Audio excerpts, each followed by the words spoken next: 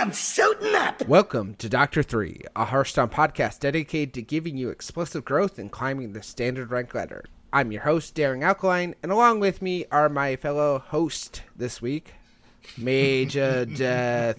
Deliver had some last-minute family things come up, but he did help us get someone very last minute within an hour of us recording this, so thank you, Deliver. And we have Swagoy's own Leo Derrick. How you doing, sir? Doing okay. So thank you for joining us on such short notice. We've got a lot of fun things to talk about. We're on the doorstep of a new expansion, so yeah. There's a lot to talk about. There's a lot of cards already, and no problem. We with the current state of things being expansion time, there's not too much to talk about other than this. So it would either be talking about this with you or talking about this with somebody else. So since I had some free time, jumping in wasn't too bad. Well, we thank you for that. So why don't you give us a little bit of, and our listeners, a little bit of a history or a background of who you are as a Hearthstone player, as a card game player, et cetera, et cetera. Sure. So I started playing Hearthstone a little more seriously about, it's July, a little more than 2 years ago. And before then I'd been a fairly casual player, and a heavy World of Warcraft player, and raider. Mm-hmm. There you go. So I played a little more seriously starting a few years ago, and almost hit Legend within the first few months of trying back then, and decided to get some practice partners and for some of those online for fun tournaments, the little ones, and then had some success on ladder and at those tournaments, and went to DreamHack Montreal. Actually had a really great experience there, and finished I think 72 out of however many, couple hundred people. Met some awesome people, had a good time, and then after that realized, so I'm a teacher and a basketball coach in my other life, and that experience was like, I'm not going to get much further without some other people to play with. And so a call went out on Swagoy Gaming looking for some people, and I applied, and they took me in, and so I've been with the Swagoy team for about a year and a half, something like that. So that's and I've been playing Hearthstone, more competitively ever since. Took a little break this year, right before the coronavirus really hit in the Northeast, and they closed our schools and stuff. About a month and a half before that, I took a little break. Just there wasn't much happening, as you guys know, with the competitive format being specifically about these Masters tours. Needed a little bit of break from the game, but started playing again more heavily a couple months ago, and so getting ready to sort of get back into it. Awesome. Well, go ahead, Mage. Oh, I have to know, just because I feel like I'm the only one here. Delivers very much a control player. Our friend Daring over here, very much a control player. I am more of a tempo, mid-range-ish sort of player. What's your preferred deck, or your archetype or style of play? What was your favorite? What's been your favorite deck to play in Hearthstone? Oh boy. So my favorite deck to play in Hearthstone was Filthy. It was Even Paladin pre-nerf. Okay. Okay.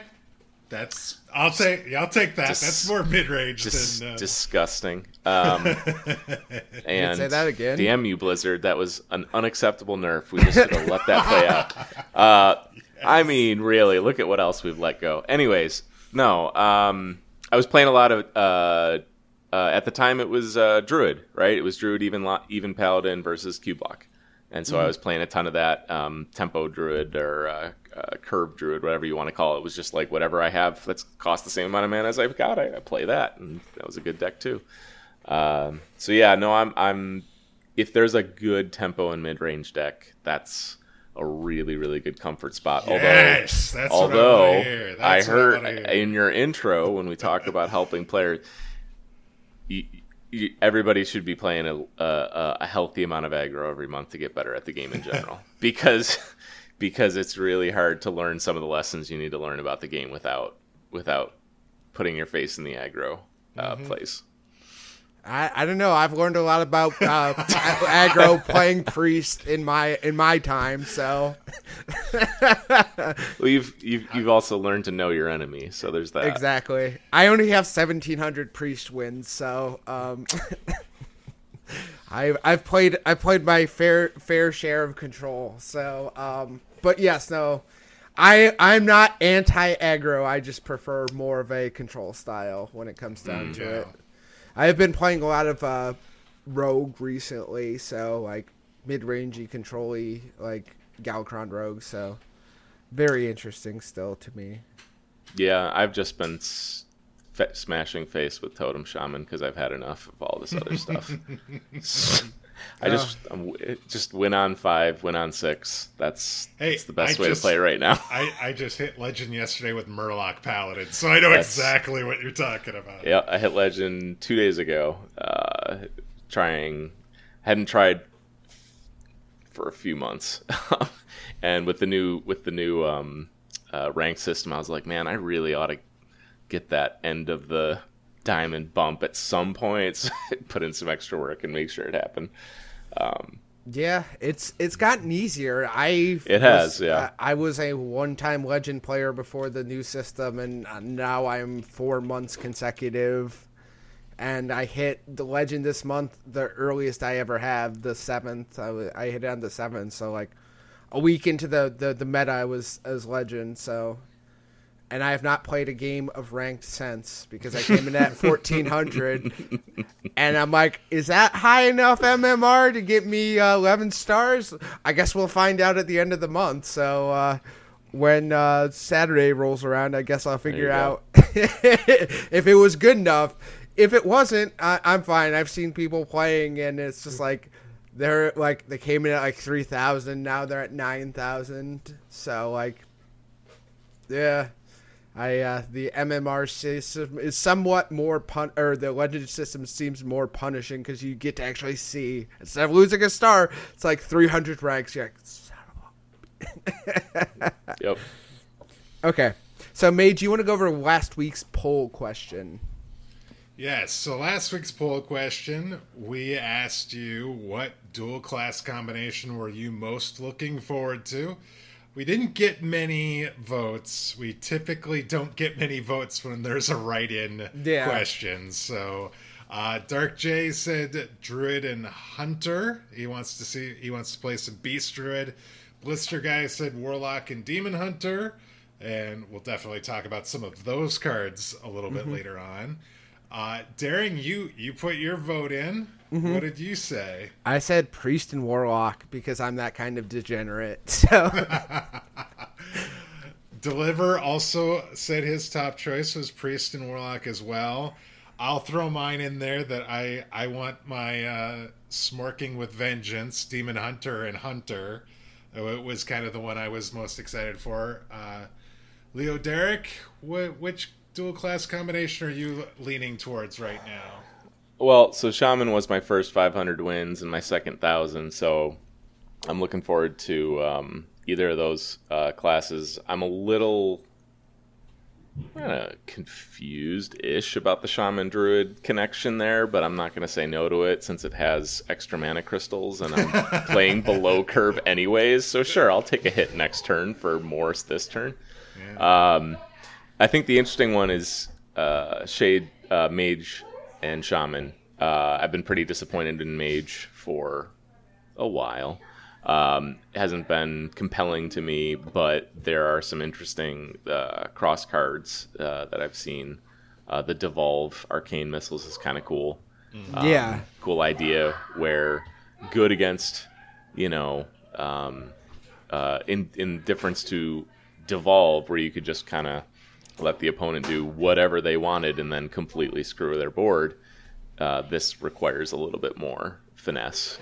They've got 6 minions. This isn't going to be as useful as you hope it's going to be. Right. All right, that's good. All right. I'm also, as time has gone on and I've seen more cards, I really am interested in the soul shard mechanic. So, the Warlock Demon Hunter thing seems very interesting to me. And it looks like Demon Hunter's got some very powerful things to go with it. So, yeah. Okay. So, sounds good. So let's move on to news. So by the time you will be hearing this, all 135 cards have been revealed for Skullman's Academy. We'll be talking about the cards in our main topic, but we will have a full set review coming out, I think either Monday or probably Monday or Tuesday, depending on things. But we're recording it on Sunday evening, so... We'll keep you updated about that bonus episode. So we're gonna maybe try and get it under 4 hours this time. Or what were we at last time? I think we were at 4 hours. Yeah, it was just about 4 hours. Let's maybe try and see if we can't push that thing down just a little bit under 4 hours at the very least. I might also be. It seems how the set doesn't come out on Tuesday. I am also okay with it being our next week's episode, considering how much content it is. So yes. So you'll probably just get our set review on next Tuesday for Skullman's Academy. So look forward to that next week. We have Masters Tour Madrid moved up to October, and it is again online only. It is now scheduled for October 23rd to the 25th instead of December, and qualifiers begin August 6th. So, another cool update: the new returning players free deck is being updated July 30th. I will go ahead and put the link to that in the show description. It removed the prerequisite of completing the returning player experience to get the deck.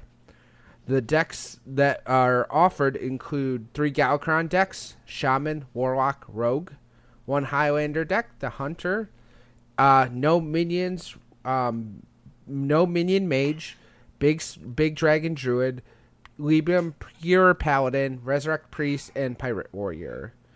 And still limited to 1 per account. Returning players is someone who hasn't logged in for the last 120 consecutive days. So if you're looking for Highlander Hunter is the deck right now. God only knows how it's going to fare once the new expansion comes out. But if you're looking at these decks, Highlander decks are more difficult to play because they're single card one-ofs decks. So there is that. But you're getting Brand. Dino Tamer Brand, you're getting Alex Straza, you're getting Zephyrus in that deck, so you're getting 3 really powerful legendaries in that set. One particular deck. Did they throw Dragonsbane in there too? Yeah, I think Dragonsbane is in there as well. So that's 64. I was going to say, if that's in there, that's 6,400 dust. And if you're listening to this and thinking about coming back to the game, I doubt if you're listening to this podcast, you aren't an active Hearthstone player. But if I was to recommend someone to come back in the game, yeah, the Highlander Hunter deck is... Dragonsbane is not in the list. And that's fine. I mean, yes, Dragonsbane would be ideal, but still, they're giving away 4,800 dust in legendaries right there, and they are DQA and Zephyrus will go into other decks too, so that's probably what I would recommend if you're coming back. But I assume Highlander Hunter will fare pretty decently right out the gate from when the set launches. So reminder, class-specific weapon frames will appear in-game starting July 30th, presumably with the Skullman's Academy pre-patch. And then the last piece of news is last week's episode featured an interview with Celestion. if you haven't listened to it yet, be sure to check it out. So that is episode 58, Book Learning with Celestion. We got featured on, what was it, Out of Cards.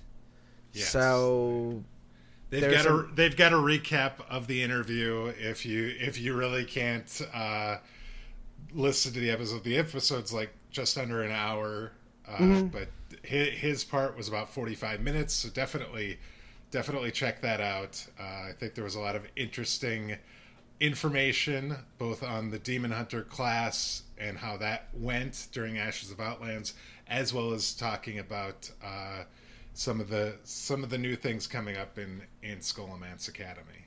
Yeah, Ridiculous Hat was just randomly talking about, the set, this past set today, looking back over it, and I was just like, Celestion talked about a lot of that stuff, about Demon Hunter and their approach, so I thought it was very interesting if you want to look back on the Demon Hunter class being added to the game. It's gave you some very cool insight, and he was a super nice guy, and it was just an awesome interview. So we had a blast as the host. So yes, and that was so cool of Blizzard. Again, thank you to everyone involved to getting that done. So okay, all right. Well, let's move on to our main topic. We have the Scholomance Academy set. So we're going to go over some cards, like we said, and we will talk about some cards, and then we will give you the full set review with our ratings and whatnot come Sunday. So yes, and we are recording this on Tuesday, so yes. The final reveals stream and the post final review stream dump that ends up being another 40 or so cards after the fact. We haven't seen those yet, but we're gonna highlight some interesting or unique cards that have been revealed over the last week, and talk about those in the lead up. Yes, there have been. Was it 71 cards right now at the time of recording? Yes, 71. So, I will say, my favorite thing I've seen all day is the HS Top Decks tweet about Professor Slate. It is literally the funniest thing. It's Professor Slate plus Deadly Shot equals rank 1 legend. Professor Slate, if you haven't seen his 3-mana 3/4 minion, legendary minion that says your spells are poisonous. Deadly Shot is destroy a random minion. Oh man, they're like, how did they miss this? This interaction is broken. We're calling for a day 1 nerf. So that was the most enjoyable post I've seen of the day. So, whew. Okay, so let's, Mage, you want to start us off on an interesting card that we've seen so far? So for the first time in Hearthstone's history, we have a neutral legendary weapon, just an actual weapon card. There have been minions like Medivh that gave you a weapon as a neutral minion, but this is an actual neutral legendary weapon. It is the Sphere of Sapience. I think I'm pronouncing that right. I hope I'm pronouncing that right. That should be right. I've looked at it and tried to figure it out, but I think that's how it is. It is a 1-mana 0/4 weapon that says at the start of your turn, look at the top card. You can put it on the bottom and lose 1 durability. So this is an effect, I think, in Magic. I'm not a Magic player, but I believe this is an effect that has been seen in other card games like Magic. Yes, it's called Scry. Yeah. If you've seen Magic and you've played Magic, this is the Scry effect on a weapon. So it only allows you to take a look at it, but you do not draw an additional card. This just looks at the top of your deck and says, do you want this? Yes or no? No, you put it at the bottom of your deck, and it goes down 1 charge. You can imagine that it's almost like if you're not a Magic player or haven't played it, and I've played a little, but if you're not a Magic player, you can think of the Demon Hunter card that does this effect. where you can look at, you The can Sightless choose Watcher. a card. It's not the same effect, but to be clear, but but it's also important what you brought up, that you're not drawing. Some people make the mistake of being like, oh, I'm going to draw this card, and so they might pick the wrong card. Where like, no, if it's outcast, you're good. It's okay. It's going to come into your hand on the right side. Like, so you have to be aware. You have to be aware that you're not taking the card. You're just allowing it to be the next card you draw. Correct. And there's also an interesting. Scrying is considered, I mean, just straight good. Yes. Okay, in Magic, it's just good. Is Sapience going to be good? It's not actually as clear as just, oh, this is a good effect, it'll automatically be good. First of all, if you're running a Highlander deck, this has got a mixed effect, right? Because even if you don't want that card now, your hand might allow you to hold on to important cards that you have to draw, right? If you have to draw a card, you might want to keep it, even if your hand doesn't allow you to play it right away. In a non-Highlander deck, you have the opportunity to say, holy crap, I don't want Bloodlust yet, or I don't want Flamestrike yet, but I got 2 of them. If I dump this at the bottom of my deck, that's fine, right? And I'm not saying anybody's running double Flamestrike, but just theoretically, right? So, and then there's the other thing, the part of, I don't know that this is, somebody who plays Magic more would know how accurate this is. When you have a Magic deck of 60 cards, scrying is a different effect than in a deck of 30. Your deck of 30, part of Hearthstone's benefit, charm, whatever you want to call it, is the limit.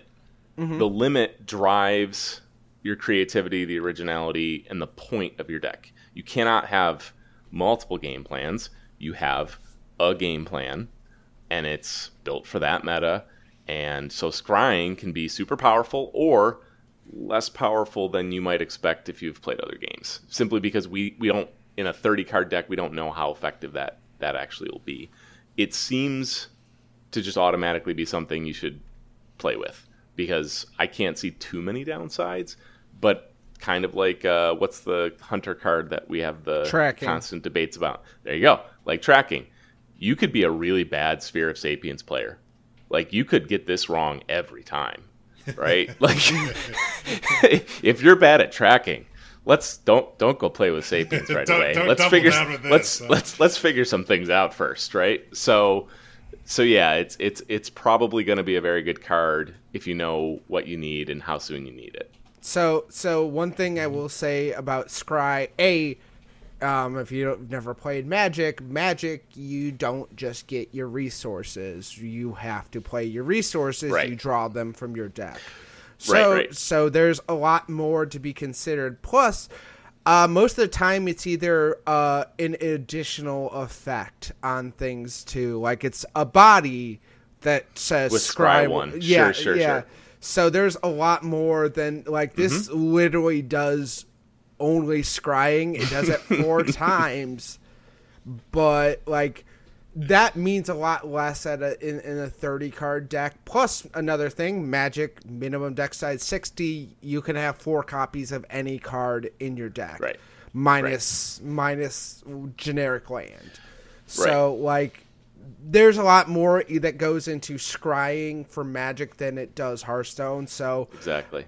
It's a very, like, I don't know if this is going to be good or not. Like, it seems decent, but time will tell. Well, it's also not a quest, right? Exactly. I don't want to play this on turn 15, probably. Like, yes. I kind of, yeah. So like that's a very good part point of it too. Since it's not a body and it's not an effect that you can build into your deck, like you could build Scry into your deck. You can't do that. It's just 1 out of 29. And boy, I hope I get that on the mulligan, because that's when I want it. or right? very early, yeah. Yeah, and I mean, but that's the thing. We have not had an effect too much like this. We've had stuff that's close. And so, like, if you're running a control deck, will you just play this whenever so that you can decide whether, like, oh, well, I know what I need. That's not it. Send that back. I hope my next card is it, with only 8 cards left, with only 10 cards left. That actually might be extremely powerful. It'll be a time will tell thing, because we haven't had an effect quite like this. Yeah, I can't see any aggressive, like, and this is just me thinking off the top of my head. I really can't see like an aggressive deck that actually wants this. And it's probably strictly for a long game control deck. So yeah, well, because if you're an aggressive deck, you build your deck around redundancy, right? You want to consistently draw the right thing. You don't want to play a card that you might have in your mulligan that allows you to draw even better than the consistency that you build into the deck in the first place. That makes sense. You know what is a little bit more consistent? Lorekeeper Polkelt. It's a neutral. Battlecry, reorder your deck from the highest cost card to the lowest. Whew. If you want some very specific things to happen, we saw back when Psycho Melon came out, or what was it? Was that Psycho Melon? Just Psych Melon, I think. Psycho, just Psych Melon. Yeah, Psych Melon. Yeah, Juicy Psych Melon. There we go. That's what it was called. Yeah, we saw how powerful it could be with the right combo to draw a 7 cost, 8 cost, 9 cost, and 10 cost. Now that's drawing cards, but this orders your deck from highest to lowest, and it's attached to a 4-mana 4/5 body. Exactly. So I'm not entirely sure who's going to be using this, but like, to be fair though, I could see this going into like a Highlander mage, because if you play it towards the end of the game, and then you're like, okay, Yogg Box, Dragon Queen, Deep Freeze, Tortalian Pilgrim, Power of Creation, like... Even the Amazing Reno, right? Exactly, yeah. Yeah. I wouldn't say that this is the opposite of Sphere in the sense that you want that at the beginning, and you're probably not playing Lorekeeper Polkit on 4. Correct. Because then what are you doing for the next 6 turns? Right. But... yeah, there's probably some value in the, like, I mean, everybody's played the game where your curve is pretty steady and you've got some high cost cards, and you need this card and you draw like one drop, a 1/3, and you're like, wow, I lose. Fantastic. It's like if that draw. If I can draw next turn, if I can draw Pyroblast, like, sure, I can win. Yeah. I just have to draw it. And this, like, I've been in plenty of those games where you're like, if I draw any of my high cost spells, I just win. Yep. And then you draw a 1-drop, and it's like... Well, and the fun thing about Polkit, besides the reasonable things that we're bringing up, is somebody will attempt to break this, and I cannot imagine it's going to be... It's going to probably include be Malygos. awful. I think it's going to have to include Malygos. Well, there's going to be something, right? There has to be. You draw, what is it? What's the dragon reducing card? I can't remember her name right now. Frizz. Yeah. Yeah, you get Frizz and you Frizz, get and then a whole bunch of dragons right after that. You get Frizz and Polkelt in your hand, and you drop Polkelt, you start drawing minions. I mean, that the thing is, it's not plot twist, right? So you can't replace your hand. So there is a bit of a ramp up to the power, but you got to assume that there's some way to break Polkelt. There has to be, and yes, and it's not a tutoring effect, right? It's correct. It's complete. It is so like Psych Melon, like that part of the scary parts of a card like that is the tutoring effect, and this isn't it. So like, it's scary because like, oh God, no, I don't want somebody to play that against me. But at the same time, it's not, oh, I know which cards they have and I can't beat that. Like, I just can't. It's turn 7 and I'm done. Because they've got their 7, their 8, and their 9. And that's their win condition, right? It's a different situation than that. Yeah. The other thing that's interesting about this is you can actually undo the effect by shuffling something into your opponent's deck, like a bomb or something. Right. And so... if the best laid plans are you focused around you getting this Lorekeeper down and then setting up your deck like that, your opponent potentially could undo that for you. And there's only one card that I can think of right now, but Glide messes up that effect as well. Yeah. Right? Not too badly, but it's not going to be the order that you expect it to be in. Well, bad luck. The bird could come back. Yeah, bad luck Albatross. Yep, bad luck right. Albatross can still do it, and then there's obviously all the bomb cards for Warrior. So, I don't think this card warrants bringing back the bad luck Albatross, but I didn't think Tunnel Weasel would ever see play either. So what do I know? Okay, so let's move on. So my favorite card of the day is the Educated Elec. It is a neutral 3-mana 3/4 epic, much like its augmented brethren. And its text reads, whenever a spell is played, this minion remembers it.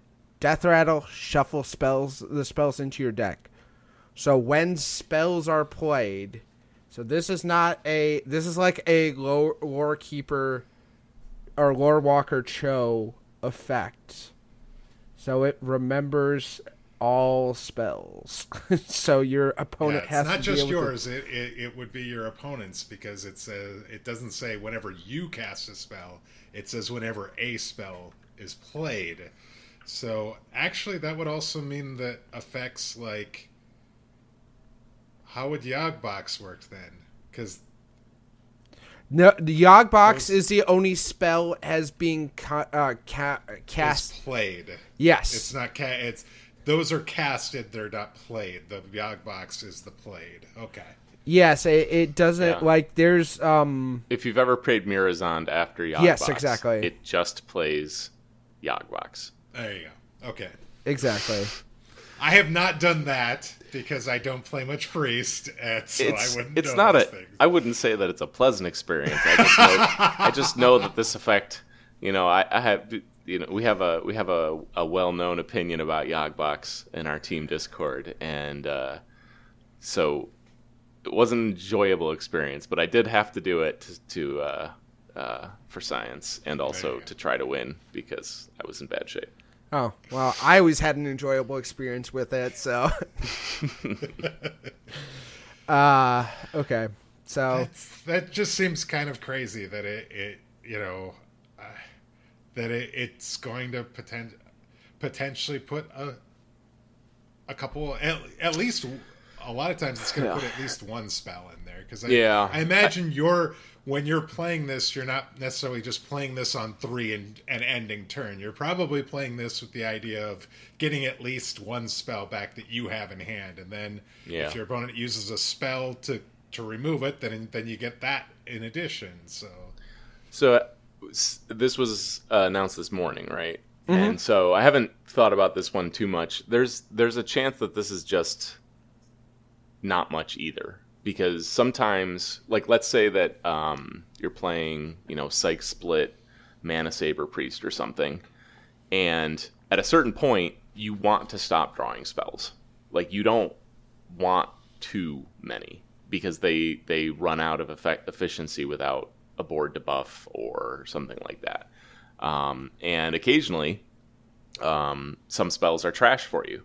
So the Educated Elec might remember something like Totem Surge or, something completely useless, right? So there's a possibility, like, there's all kinds of interesting ways to look at this card, because depending on the deck that you're building as a neutral, especially depending on the deck that you're building, there's a way to amp your deck with the spells that you want. I'm thinking something along the lines of a mage that, the way that Cyclone Mage used to work, only now you know what spells they're going to be, and if you have enough card draw, you can just keep recycling the spells that win you board or push you forward. But yeah, something like the thing I always wondered is, like, do I want to draw like 3 straight Arcane Missiles, or like Power Word Shield with no card draw anymore, or something? Like, I was trying to think of like how I might use it in some of the decks that are being played right now, and some of those spells I don't actually want extra copies of. Right. So I think that he's an interesting card, because I can see ways in which it's not very useful, and I can see there's probably ways in which getting extra versions of a limited spell is really important. So I think it'll depend on how you want to build around it and whether you can actually build around it. Like, is it just good on its own, or do you have to actually build a deck around it? I mean, it's still got a 3/4 body. Yeah. So it's not a badly statted 3-drop. And you can also play it after you play Lady Liardrin. And just put a bunch of Librams of Wisdom back in your deck when it dies. If it dies. Wicked Good, who does the Off Curve podcast, said it should be called Educated Elsiana because you could potentially postpone fatigue for for 100%. turns.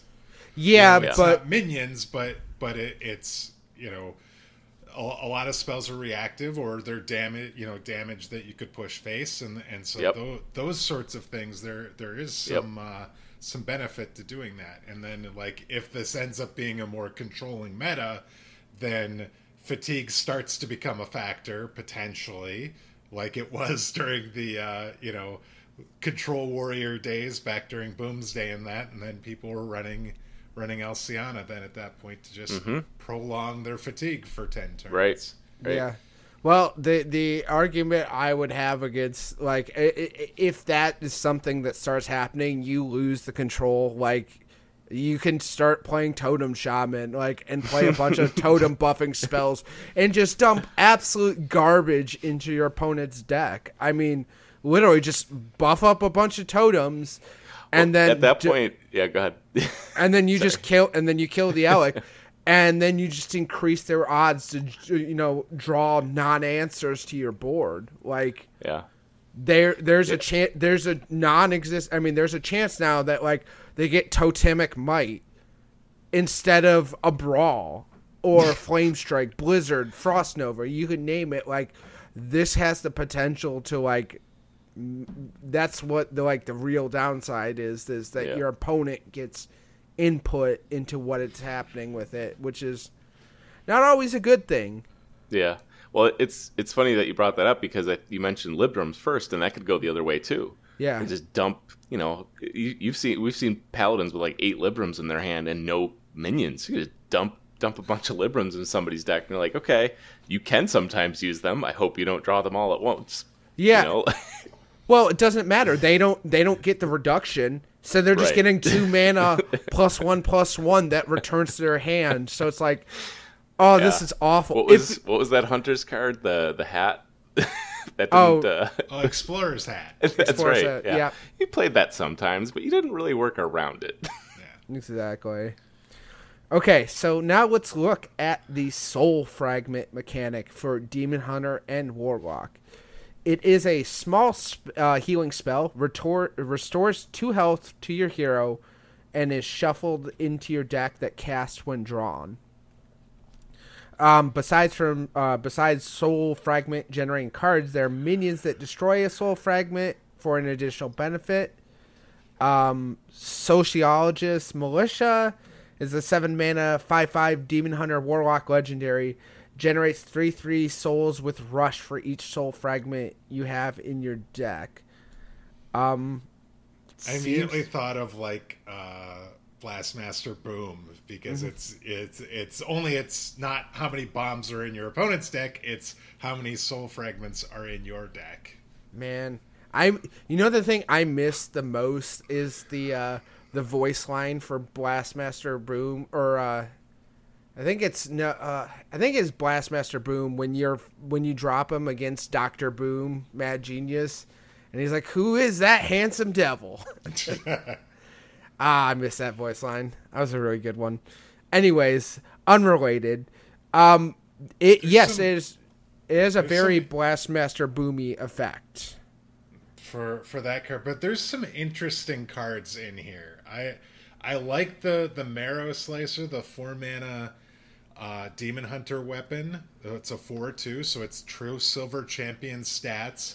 It shuffles 2 soul fragments into your deck, and the nice thing is it's 4 mana, so it lines up really well into the Glaive-bound Adept turn. Now that you don't have the Warglaves of Azzinoth to potentially play on 5, and if you if we ever end up moving away from the Glavebone Adept, the Soul Shard Lipidary, 5 mana, 5/5 Battlecry, destroy a soul fragment in your deck and give your hero +5 attack this turn. So you could literally play Marrow Slicer on 4, play the 5 mana, 5/5 on 5, and be able to do 9 damage with that weapon the following turn. I mean, I feel like right now you run both because that is way too powerful. Like, to get that weapon into the Soul Shard, like, that is just wow. Like, five additional attack on a 5/5. Yeah, that's I silly. like it. Plus, I mean, like, we were getting to the point where we were removing I-Beam from the, like, tempo Demon Hunter list, or more of the aggro list after you know, Brawler and the Amani Berserker got put into deck. But you could... This is a way the Soul Fragment mechanic can allow you to potentially still heal a little bit. You know, it's not right away. It's not targeted, so you're not removing a minion or anything. But sometimes it's just a matter of staying alive long enough to be able to do your damage when you're doing a more aggressive style deck. And so while it's unreliable because you don't necessarily know when you're going to draw those soul fragments, it's still, I think, going to have... It's still potential, and I think it's something that could keep the tempo Demon Hunter deck going in the new expansion. So one thing I will say, and downside to Soul Shards, is Skull of Gul'dan, because the card that is drawn is the Soul Shard. So it casts when drawn. You keep calling it Soul Shard, but it's Soul Fragment. Soul Fragment, whatever. We had Soul Shards in the game, I think, right? That's right, yeah. Way back when? Soul Fragments. I don't know what I'm talking about. I didn't mean to disrupt your point, but yes. No, it's Soul everything I said before, it's Soul Fragments. I don't know why I kept thinking Soul Shards. Soul Fragment. So when you draw a Soul Fragment with Skull of Gul'dan, you don't get the -3 reduction on the next card. I mean, that's how it works with... Right. I mean, if you played Galakron, you draw a bomb, it does the same thing, and the bomb costs 0. Well, guess what? That bomb costs 0 anyways, and you don't get a reduction on the card it actually draws. Yeah. So that is not a small downside, to be fair. So no, and I'm always hesitant to... You know, it's obviously more fun to, you know, say something like soul fragments are trash. Nobody should use them. It's hard, you know, like I always hesitate to make a judgment on something like this because if you're going to use soul fragments, you need to commit to a certain number of cards that use them. Mm-hmm. And are those cards going to be good enough to do the thing that you need to do in whatever the meta is? The meta going to be slow and control-y? Is the meta going to be fast and board-centric? And are those cards going to be good enough in that meta, or are they going to drive it? And I mean, I'm giving too many options. It could be any of those things, I know. But when we see effects like this, it's tricky because of the fact that they're being added to your deck, which actually makes your draw less consistent. Mm-hmm. And they need to be worth building your deck around. We've had lots of like, oh my god, that's super cool. And it turns out to not be worth building your deck around. So, or it takes a second set, right? Like we had, or a change in the meta. Like Ysera Unleashed, or Unbound, whatever she's called. She was a meme in April, right? Yes. Until she wasn't, right? Until the meta changed. So soul fragments are really interesting. Probably the most interesting thing, probably to me more than like how they work, is whether they're ever going to be good enough based on how quickly or slowly the game is moving to build, like how many cards do we need to make soul fragments worth it? Is it going to be a third of our deck? Is it going to be only 6 cards? You know what I mean? Because you want to consistently get to your game plan. So how many of those cards are necessary to create them and use them without sacrificing what the Demon Hunter does well? So it's a really cool mechanic. It's really hard to know if it's going to be valuable yet. So the quick interjection. So the actual the soul fragments are cast when drawn, so they don't dilute. They're not going to They're not going to count as the card you draw. Okay. Correct. Yes. So you don't have to play them; they cast when drawn. So it heals you. Think of like the bomb or whatever the effect. So then you draw the next card. Exactly. Okay. So they don't dilute your deck. So that's better for sure. Yes. Exactly. So yeah, I just wanted to say that. I feel like looking at it, and I don't know what the meta is going to be like, but the Marrow Slicer looks incredibly solid. It's a 4/2 weapon for 4, and I mean, obviously that's gotten Paladin by through the entire length of Hearthstone with True Silver Champions. So, well, in Spirit Jailer, a 1-mana card with 3 health, you don't ignore those ever when they exist. If there's a card with that stat line that exists, and is the battle cry effect in any way a negative? It's not, right? Usually an outstatted card has a negative battle cry or something that isn't quite as good about it. But that's just a 1/3 that shuffles 4 healing or 2 usable effects into your deck. I don't see a downside. You could probably pay that in a zoo or an aggressive thing, and you could probably just ignore the soul fragments, and it might still be worth it for 1 mana, 1/3. I pretty much feel like it'll see play in Zoo. If Zulok is getting played, like that card's going in. How not, right? Exactly. I think it just instantly. We were playing 1/2s, and we were happy about it. This is a 1/3 with no downside. What are we? It's just. And Warlock that basically covers a life tap. In the mid game and that exactly. Or if you're playing some of the cards like a Flame Imp or the Nethersight Thrasher, you're helping to offset some of that damage that you're taking. Because the balancing act with that deck is I need to kill my opponent before I kill myself, right? And some of the soul fragments end up being quite nice that you end up drawing a little bit of health to kind of help offset some of that. Yep. So it's a very interesting mechanic. So we'll see what it's very interesting because it's adding things back into your deck. So that's what reminds me of the 4/4 in Rogue, the Nefari, or God, I can't remember its name. The 4/4 that adds 3 4/4s into your deck. Cast one draw. The spider. Yeah, the spiders. Yeah. Yes, the spiders, and I don't remember. I can kind of picture their voice line. I remember what they sounded like, but I don't remember what their name was. Well, and the 2 cards that we pointed out are the best examples of, like, why would you not play this regardless of whether soul fragments are good? Like, when is the Marrow Slicer not good? When is the Spirit Jailer not good? They're just good. Yeah. Whether the soul fragments are worth it is a little bit irrelevant. Maybe they will be, and if they are, cool. It's a nice little bonus. More than maybe some of these other options end up being. Right. Too. But those 2 cards in particular, the 2 that you pointed out, those are just good. Exactly. Yeah. So I think those cards will see play regardless.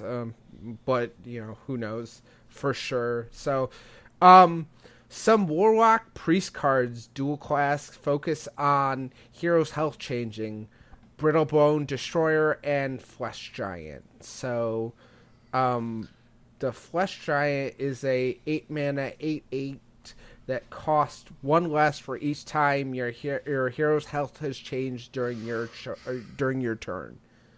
So that's pretty cool. And then the Brittlebone Destroyer is a 4-mana 3/3. If your hero's health has changed this turn, destroy a minion. So I feel like there are definitely a lot of ways to use that in both classes.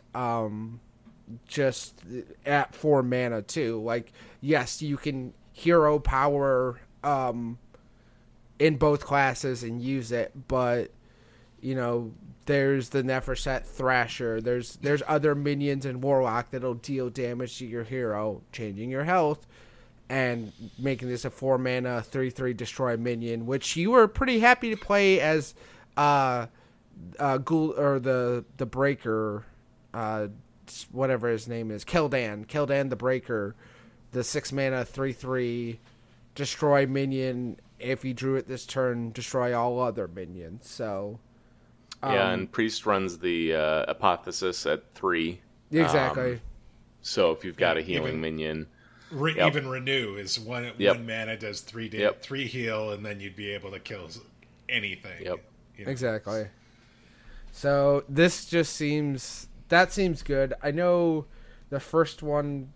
What was the first one people were talking about? I can't remember what it was.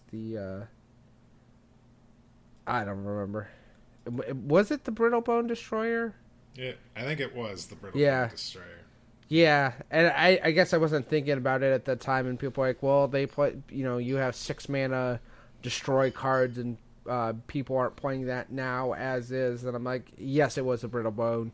I'm like, yeah, but there's ways for it to be a 4 mana, especially now with like the Cube Priest that's in play, like without having running the Escape Mana Sabers, you could get that card ready and get some health steal and destroy a minion for 4. So I think it's a very interesting set of mechanics around changing your life. So and I feel like it's a very good crossover mechanic for Warlock Priest. I feel like that might be my favorite, like thematically. I feel like those effects feel like the most natural thematically. Not saying that the other ones aren't. That one just feels like, of course, yes, that makes the most sense. So then we have Star Student Stelina.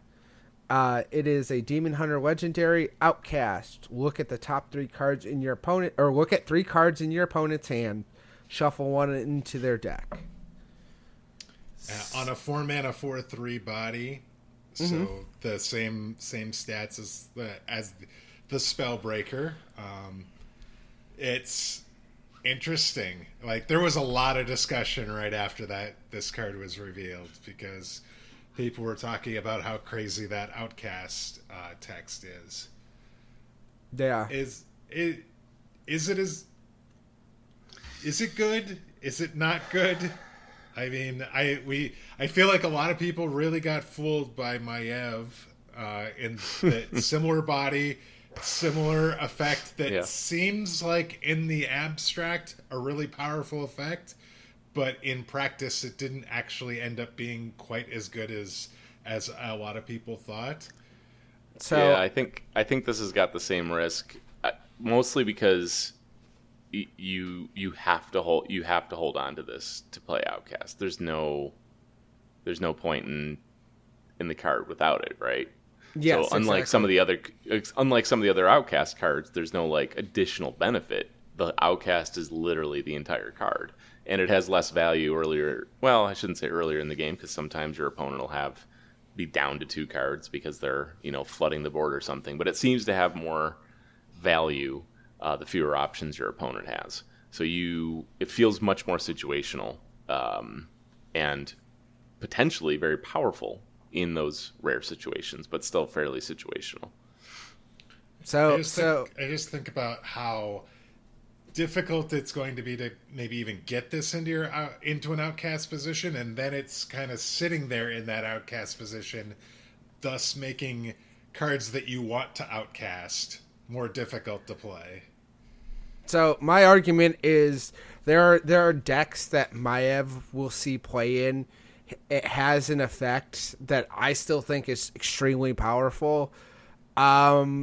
This is like, to me, the more I've looked at it, I was kind of unimpressed with it when I saw it at first, and now I'm like, this card feels borderline unplayable, because like, what are you keeping?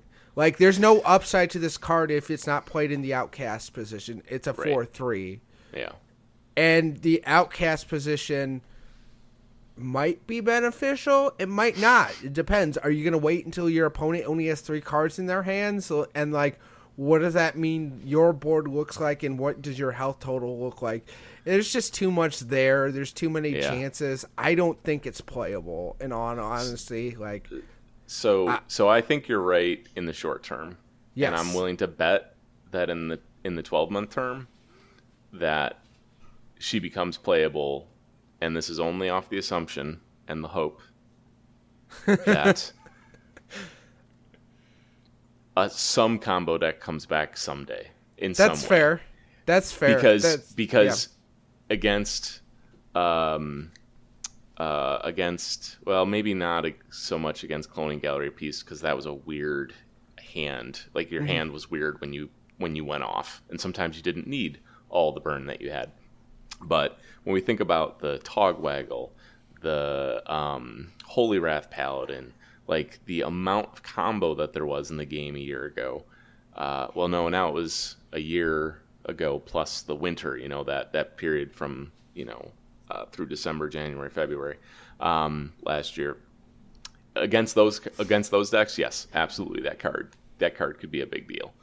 Having the wrong card go back into your deck right when you've assembled your combo would be a huge pain. So as a one of, in order to disrupt combo decks, it's a great card. Part of the reason that I think we're all agreeing that this is kind of like no is because we don't have to deal with that right now.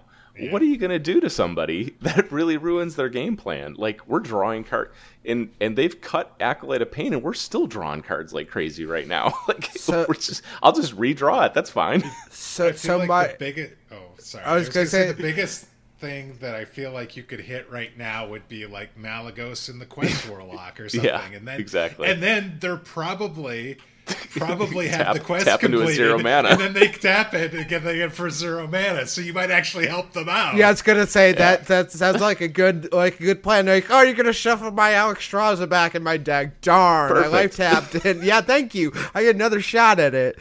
But my argument was like, yes, we've put cards to disrupt like combo decks in the past, but like, you were never really upset to play a Dirty Rat. Like, it was a 2/6 with taunt for 2. Right. Yeah. Like, this is a 4/3 for 4.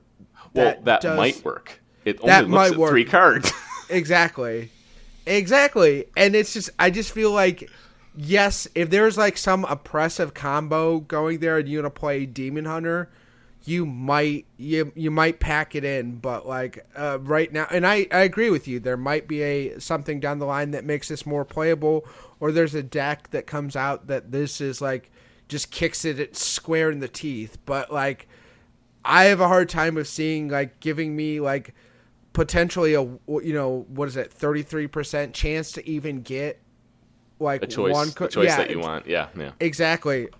So it's like, it's really one of those things where it's like, yeah, okay, I understand why this might be alluring. And number 2, your opponent could just shuffle it right back to the top of their deck. So they could literally just draw it right back. There's nothing that would stop them from doing that. So like, it's going to be dreadful to lose to this card, which is absolutely going to happen. It's just, it's going to be like, yeah, I got burn in my hand, and I'm just going to like, no, you don't. And then you're going to pick up like a 0/4. You know what? The only thing I can think of is if Lorekeeper Polecat becomes like a serious problem. This like immediately erases, like, you play Polkey and like, I've kept this in my outcast position. You know what I mean? Yep. And then it doesn't matter. You just shuffled their deck again. So like their whole game plan went out the window. But even then, I'm like, as of right now, there's not a game plan that has to happen in that specific of an order. Like, if you did that, if you played that in Highlander Mage, and then they shuffled your deck, and you'd be like, okay, well, I'm just back to playing regular Highlander Mage, which was good enough then, so. Right. Okay, so next we're going to talk about Glide for Demon Hunter. It is a 4-mana spell. Shuffle your hand into your deck. Draw 4 cards. Outcast. Your opponent does the same. Now, this is much more interesting to me. Like, this is the card that, like, okay, shuffle your hand in your deck, draw 4 cards. This is great if you have no cards in your hand or your hand is junk. You get a chance at 4 new cards. I think I might be overstating it right now because it's 4 mana, shuffle your hand in your deck, and then draw 4 cards. So, I mean, but it could be literally the best top deck of your life, because if you have no cards in your hand, suddenly you get 4 cards and your opponent who probably had a full hand or may have had a full hand now gets 4 cards that he didn't necessarily want. And so I think this is much more interesting than Stellina. So I feel like this has a lot more potential out the gate, and like this seems like an interesting refill card for like a tempo style Demon Hunter. So yeah, it's a cool card. It's gonna get run in your deck right off the bat, and if it ends up sucking, we'll just depending on how fast things are, right? If you got an opponent that's holding cards, yep, you can really mess with them. If your opponent's got 1 card left, I don't want to play that anymore. Exactly. Then you just make sure you don't cast it in the outcast position. That's right. There you go. Like, whoops. So yeah, the outcast position is kind of interesting. It makes it a kind of a funny card. So that'll be a wait and see one too. It's cool effect though. It's also less. It's gonna feel bad, but it's gonna feel.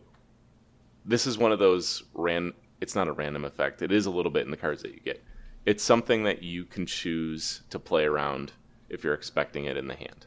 There are a lot of effects in Hearthstone right now that you just cross your fingers and hope. And this doesn't have to be one of them. So it can really screw you up if you just ignore the possibility of it existing.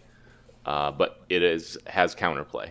And things that have counterplay but have powerful effects are generally cards that are healthy for the game in general. Exactly. Mage, do you have any input on Glide? I mean, I definitely think it's a better card than the Star Student, insofar as like there's more applications for you to use it. In that, I feel like what you're trying to get done with the Star Student, you could do with Glide, and Glide could also be like a draw mechanic for you, and not deal at all with your opponent if you don't want it to. So it doesn't really matter about the outcast thing, because the thing you're paying for there is drawing 4 cards for 4 mana. Really, I mean, you're kind of reshuffling the deck and drawing 4 cards, and that's likely worth it to you if you're looking for that kind of thing. And so the outcast thing, that additional flexibility or potential combo or disruption or disrupting your opponent's hand, is just kind of a bonus that it could do if you want it to. Mm-hmm.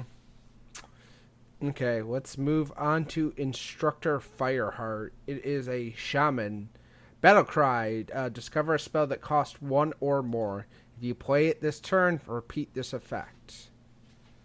So 3 mana 3/3, so another shaman 3 mana legendary. Mm-hmm. And the thing that, first of all, this is not the frog totem. When I first looked at this, I thought of the frog totem, and I was like, okay, so I'll find a 1 mana card, and then I'll find a 2 mana card, and then I'll find a 3 mana card. No, you'll get anything that costs 1 or more. It's basically all that's saying is you're not going to discover a 0 cost spell. So you're not going to get your totem buff cards, basically. No, you got Lightning Bolt right now. You've got Storm's Wrath. I don't know if I have that right.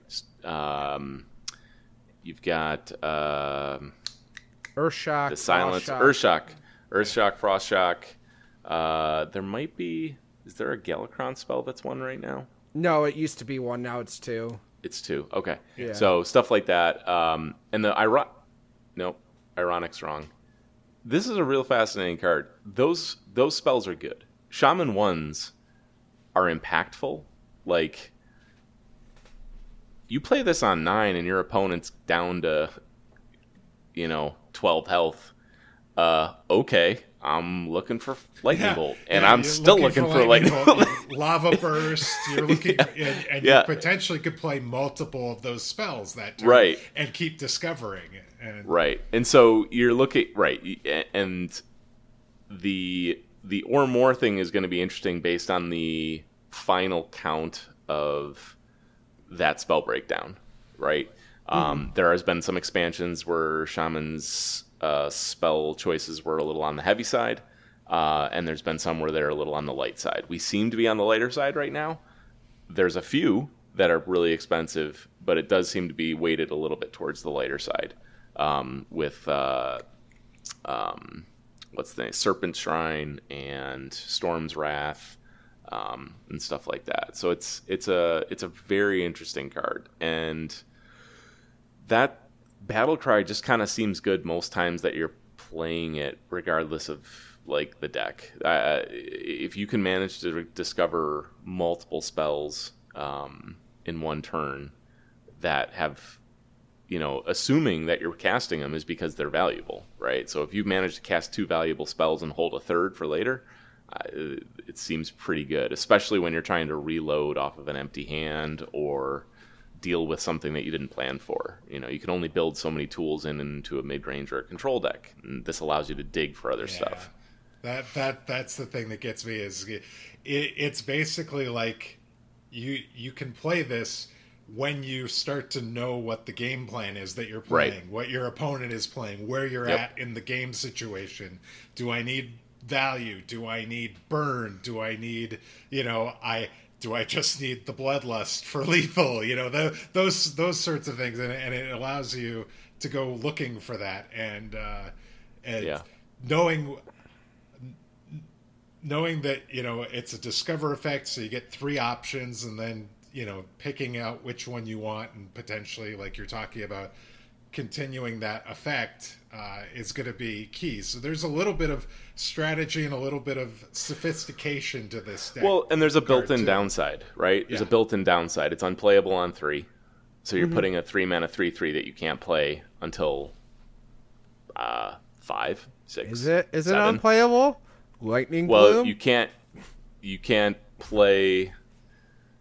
Well, you're not going to discover a 0-mana spell. I know, but you can still play Lightning Bloom. Oh, I see what you're saying. Yeah, but it's a 3/3. You're not I don't think you're typically going to play this on 3. Yeah, I know. I'm a tricky inclusion when you say, "Oh, this card's really cool, but I'm never going to play it, or rarely going to play it when it's like on curve." I mean, you say that, but Zentimo saw play. Was a 3-mana 1/3 that you never played on 3. Stormbringer, Storm Surger, or Electra. The 3-mana 3/3 that repeats the spell, which was also another card you never played on 3. So, I feel like Shaman has kind of had a monopoly on that kind of 3-drop. Yeah, I don't think that's a bad thing. I just was pointing out that it does have a built-in downside, so that it's not just one of these broken cards that has no, holy crap, all right, we're going to have nerf this entirely. No, this has got a place in a deck, in a strategy, but it's not broken. It's not going to break the game. It's just going to help you either pivot or finish the game, right? Yeah. I actually like the Electra comp there, because I think even with Electra, you a lot of times you'd maybe play it on 6. You'd play that with Farsight, and you'd get 2 Farsights. I feel like about turn 6 would be the time I would want to play this. Exactly. I was thinking 6 for this too. Because you could have Farsight. There's lots of 1, 2, and 3 mana spells that potentially you could play right away. Get a second spell that kind of sets you up for the following turn. That would feel really good. Well, and think about how good it would be just to get 2 spells if your one spell is Serpent Shrine Portal. So you've played a 3/3, you get another 3-mana minion, you've dealt 3, and you get another spell off the top, and you've only overloaded for 1. That's a great turn. If I played that for 6, most of the time I'm pretty happy to play 2 minions and receive an extra spell in the trade. Yeah, I agree. Okay. I also think it's super interesting with the spell burst card. What it was that is the Diligent Note Taker. Yeah, returning the spell to your hand. Yeah. So, I think that's just an interesting card, and leans to a very control-y shaman, but it also can potentially, it's a 2/3 for 2 that could potentially add some other interesting stuff. bounce back a Lava Burst or Lightning Bolt, So we weren't really talking about that card, but I think that one's an interesting one too. Mm-hmm. So the final card we have here, and then I want to talk about at least one other card. Argent Braggart. It's the Paladin 2-mana battle cry. Attack and health to match the highest in the battlefield. Ooh. This seems very interesting to me. So, you drop it and it equals the highest. It gets a buff equaling the highest minion in the field. So if you have an 8/8, okay, it's now in. Does it become an 8/8 or is it? Yeah, so its base stats are a 2-mana 1/1, and then the battle cry. That's right. Gives it the attack and health to match the highest in the battlefield. So if you had an 8/8, then you're playing a 2-mana 8/8 with the 8/8 that's already on the board. Exactly. So, and that goes on both sides of the board, right? Yeah, it just says the highest in the battlefield, so it doesn't have to be a friendly minion. It could be an opponent's minion as well. And it also says attack and health to match the highest. So it doesn't necessarily have to be from the same minion. It could take the attack from one minion and the health from another minion. At least the way this reads. Yes, that's what I thought too. And I wasn't 100% sure. So yes, that's how I read it as well. So the fact that it's a paladin card means it can go into a pure paladin list, and this has the potential to be with some of the other cards that pure paladin has with the Librams and stuff. You make a big minion with the Librams, and then you can play basically a 2-mana copy of whatever your big minion is. This could make pure paladin really interesting, I think, even more than it. I mean, it was already pretty close right now, but this is interesting. It is interesting.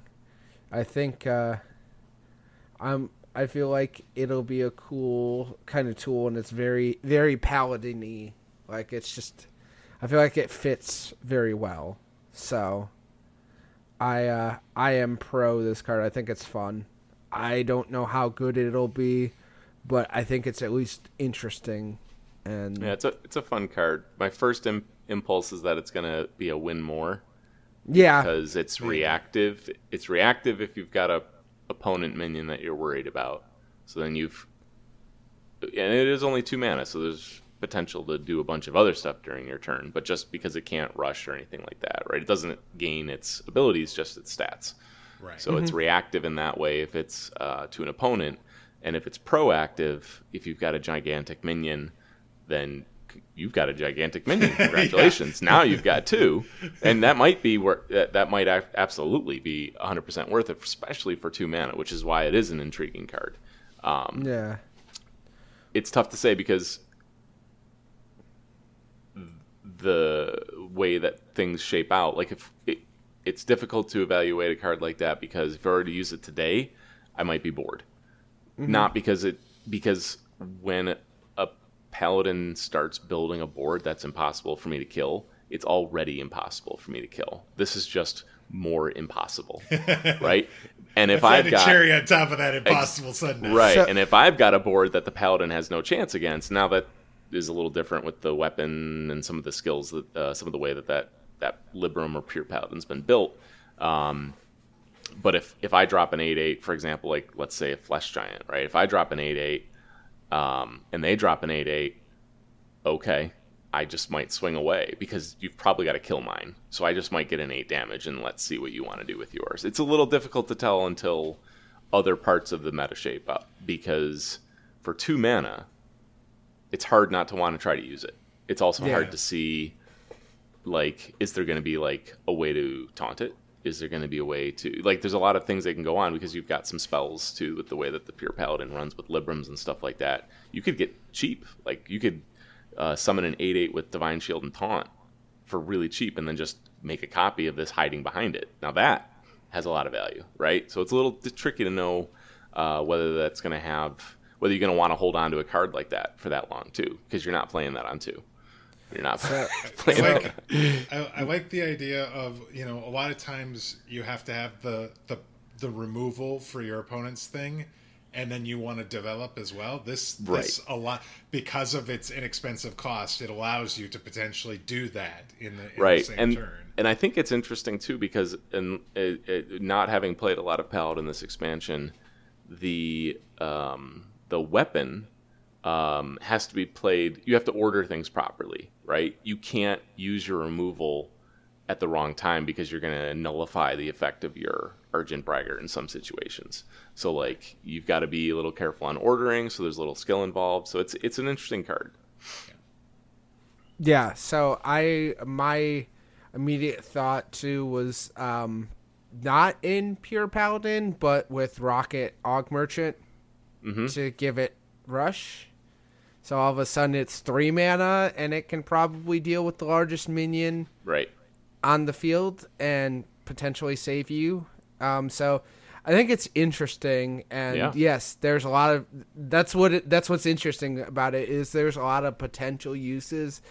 And like even if you think about it, like if you go Rocket Og Merchant, Guardian Og Merchant, you can trade and have a minion that's taken 2 damage and cleared the largest minion on the board. So that's just that's also a 3-card combo, but I was gonna say there's so many cool things you can do, and then you have to remember like the best decks do the job with 1 card, right? Like every expansion, the decks that rise to the top get the job done with like a couple of answers to a couple of your questions. Like, do you have this? Yes, I have this. And if you've got 3 cards to answer it, it's like, oh, what are the other cards doing? Like when I'm not answering that question.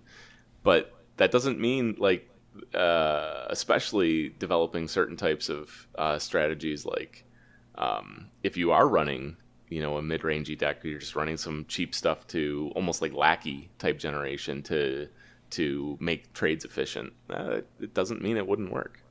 Exactly. I mean, there are plenty of decks that are just running the Guardian Og Merchant like flat out, and just they'll drop it on turn 1 if they don't have another 1-drop, like no questions asked. Right. So like Guardian and Rocket I feel like are interesting with this. So, and those are cards that some decks play anyways. So it's not necessarily an absurd like why would you ever consider playing Guardian Og Merchant? You know what I mean? Yeah, you wouldn't want to add. It's interesting you phrase it that way, and I think the specific thing is that you wouldn't add Guardian Og Merchant and Rocket. Like you wouldn't add them to a deck, but if you are running them because they have value, then you can add other cards that might look less valuable without them. But if they're already in there or part of this general strategy, then adding this just generates more value. Yeah. So I think it's a very interesting thing. So the last card I wanted to talk about that I found the most interesting and fun that I've seen so far is the Warrior 8-mana 6/8 Troublemaker. At the end of your turn, summon 2 3/3 ruffians that attack random enemies. That just seems really cool. Like I like that a lot. Like if the board is empty, all of a sudden that 6 damage that goes face. And Warrior probably doesn't have that big of a time clearing a board off, so it doesn't. Not by 8. No, and I mean, some people are unironically running the Grand Slam and Highlander Hunter, so it's a gift that keeps on giving. And then you can Battle Rage and clone it with Bloodsworn Mercenary. I'm just being ridiculous, obviously now, but I think the card is interesting because a couple extra attacks that could clear up something you left on the board. And you don't have any control over it, but 2 more attacks that could like take away Divine Shields or finish off a minion or give you a chance to just end the game right there if your opponent has 3 health left. So, well, I mean, like the exotic mount sellers, the same stat line. It's 7 mana versus 8, but like what you're getting, and it's just built all into this one card versus having the exotic mount seller, you have to run a bunch of spells that you have to kind of save up, and then what you get randomly goes between a 1/1 and a 5/5, and it's like, it seems like whenever you want the 5/5, you get the 1/1 and that sort of thing. And so this seems like a really powerful card. I definitely agree with you there. Is there any time you do want the desert hare? I'm trying to think of one legitimately, and I can there's not. That's just a loss. That's a straight. You want loss. Zixor, you want King Mukla. You sometimes want the flying griffin. Those are like the ones that you want, and then like there's Silverback Patriarch is a good one to get. Yeah, if you need taunts, there's the Ironfur Grizzly and the Silverback Patriarch that are okay, but. Yeah. You're not there. There's other things you'd rather have, probably. Okay, so that was the one extra card I wanted to talk about. Does either one of you have a card or a few cards you want to talk about that we didn't cover in that list? No. Nothing stuck out. Awesome. We also, I think this might be the longest episode that was a Decard review episode, so we probably should consider. Oh, darn! Yeah, we're at an hour and 21 right now. Okay, well, let's go ahead and wrap it up with this week's poll question. All right, this week's poll question: with Ashes of Outland coming to a close, how would you rate the expansion on a scale from 1, which is bad, to 10 being great? We've got them in buckets: 1 to 3. 4 to 6, 7 to 9, and then a 10 is separate. So let us know what you think about the expansion as a whole. You can, whatever your metric is on deciding whether it was good or bad, let us know. Vote for which bucket you would put it in, and we will talk about the results on next week's show. Speaking of the show, we have you can find the show on Twitter at Dr3HS. You can come to our Discord by following the top pinned tweet on our Twitter. You can email the show at dr3hs@gmail.com. And you can find me on Twitter at Daring Alkaline. Mage? You can find me on Twitter. I'm at Mage of Death. And then Monday, Wednesday, Friday, you can find me on Twitch at twitch.tv/Mage of Death. And Leargic, where can we find you? You can find me on Twitter at Leodaric_HS. And you can find me on Twitch at twitch.tv/Leodaric. Awesome. And thank you so much for jumping in. Yeah, it was fun. Thanks for having me. Yeah, we really appreciate it, because that was like an hour, and Deliver's like, I can't make it tonight. I'm like, okay, well, I just thought, like, this is definitely one of those shows you want 3 people on, so we really appreciate you taking the time. Absolutely. And as always, guys, you've been listening to Dr. 3.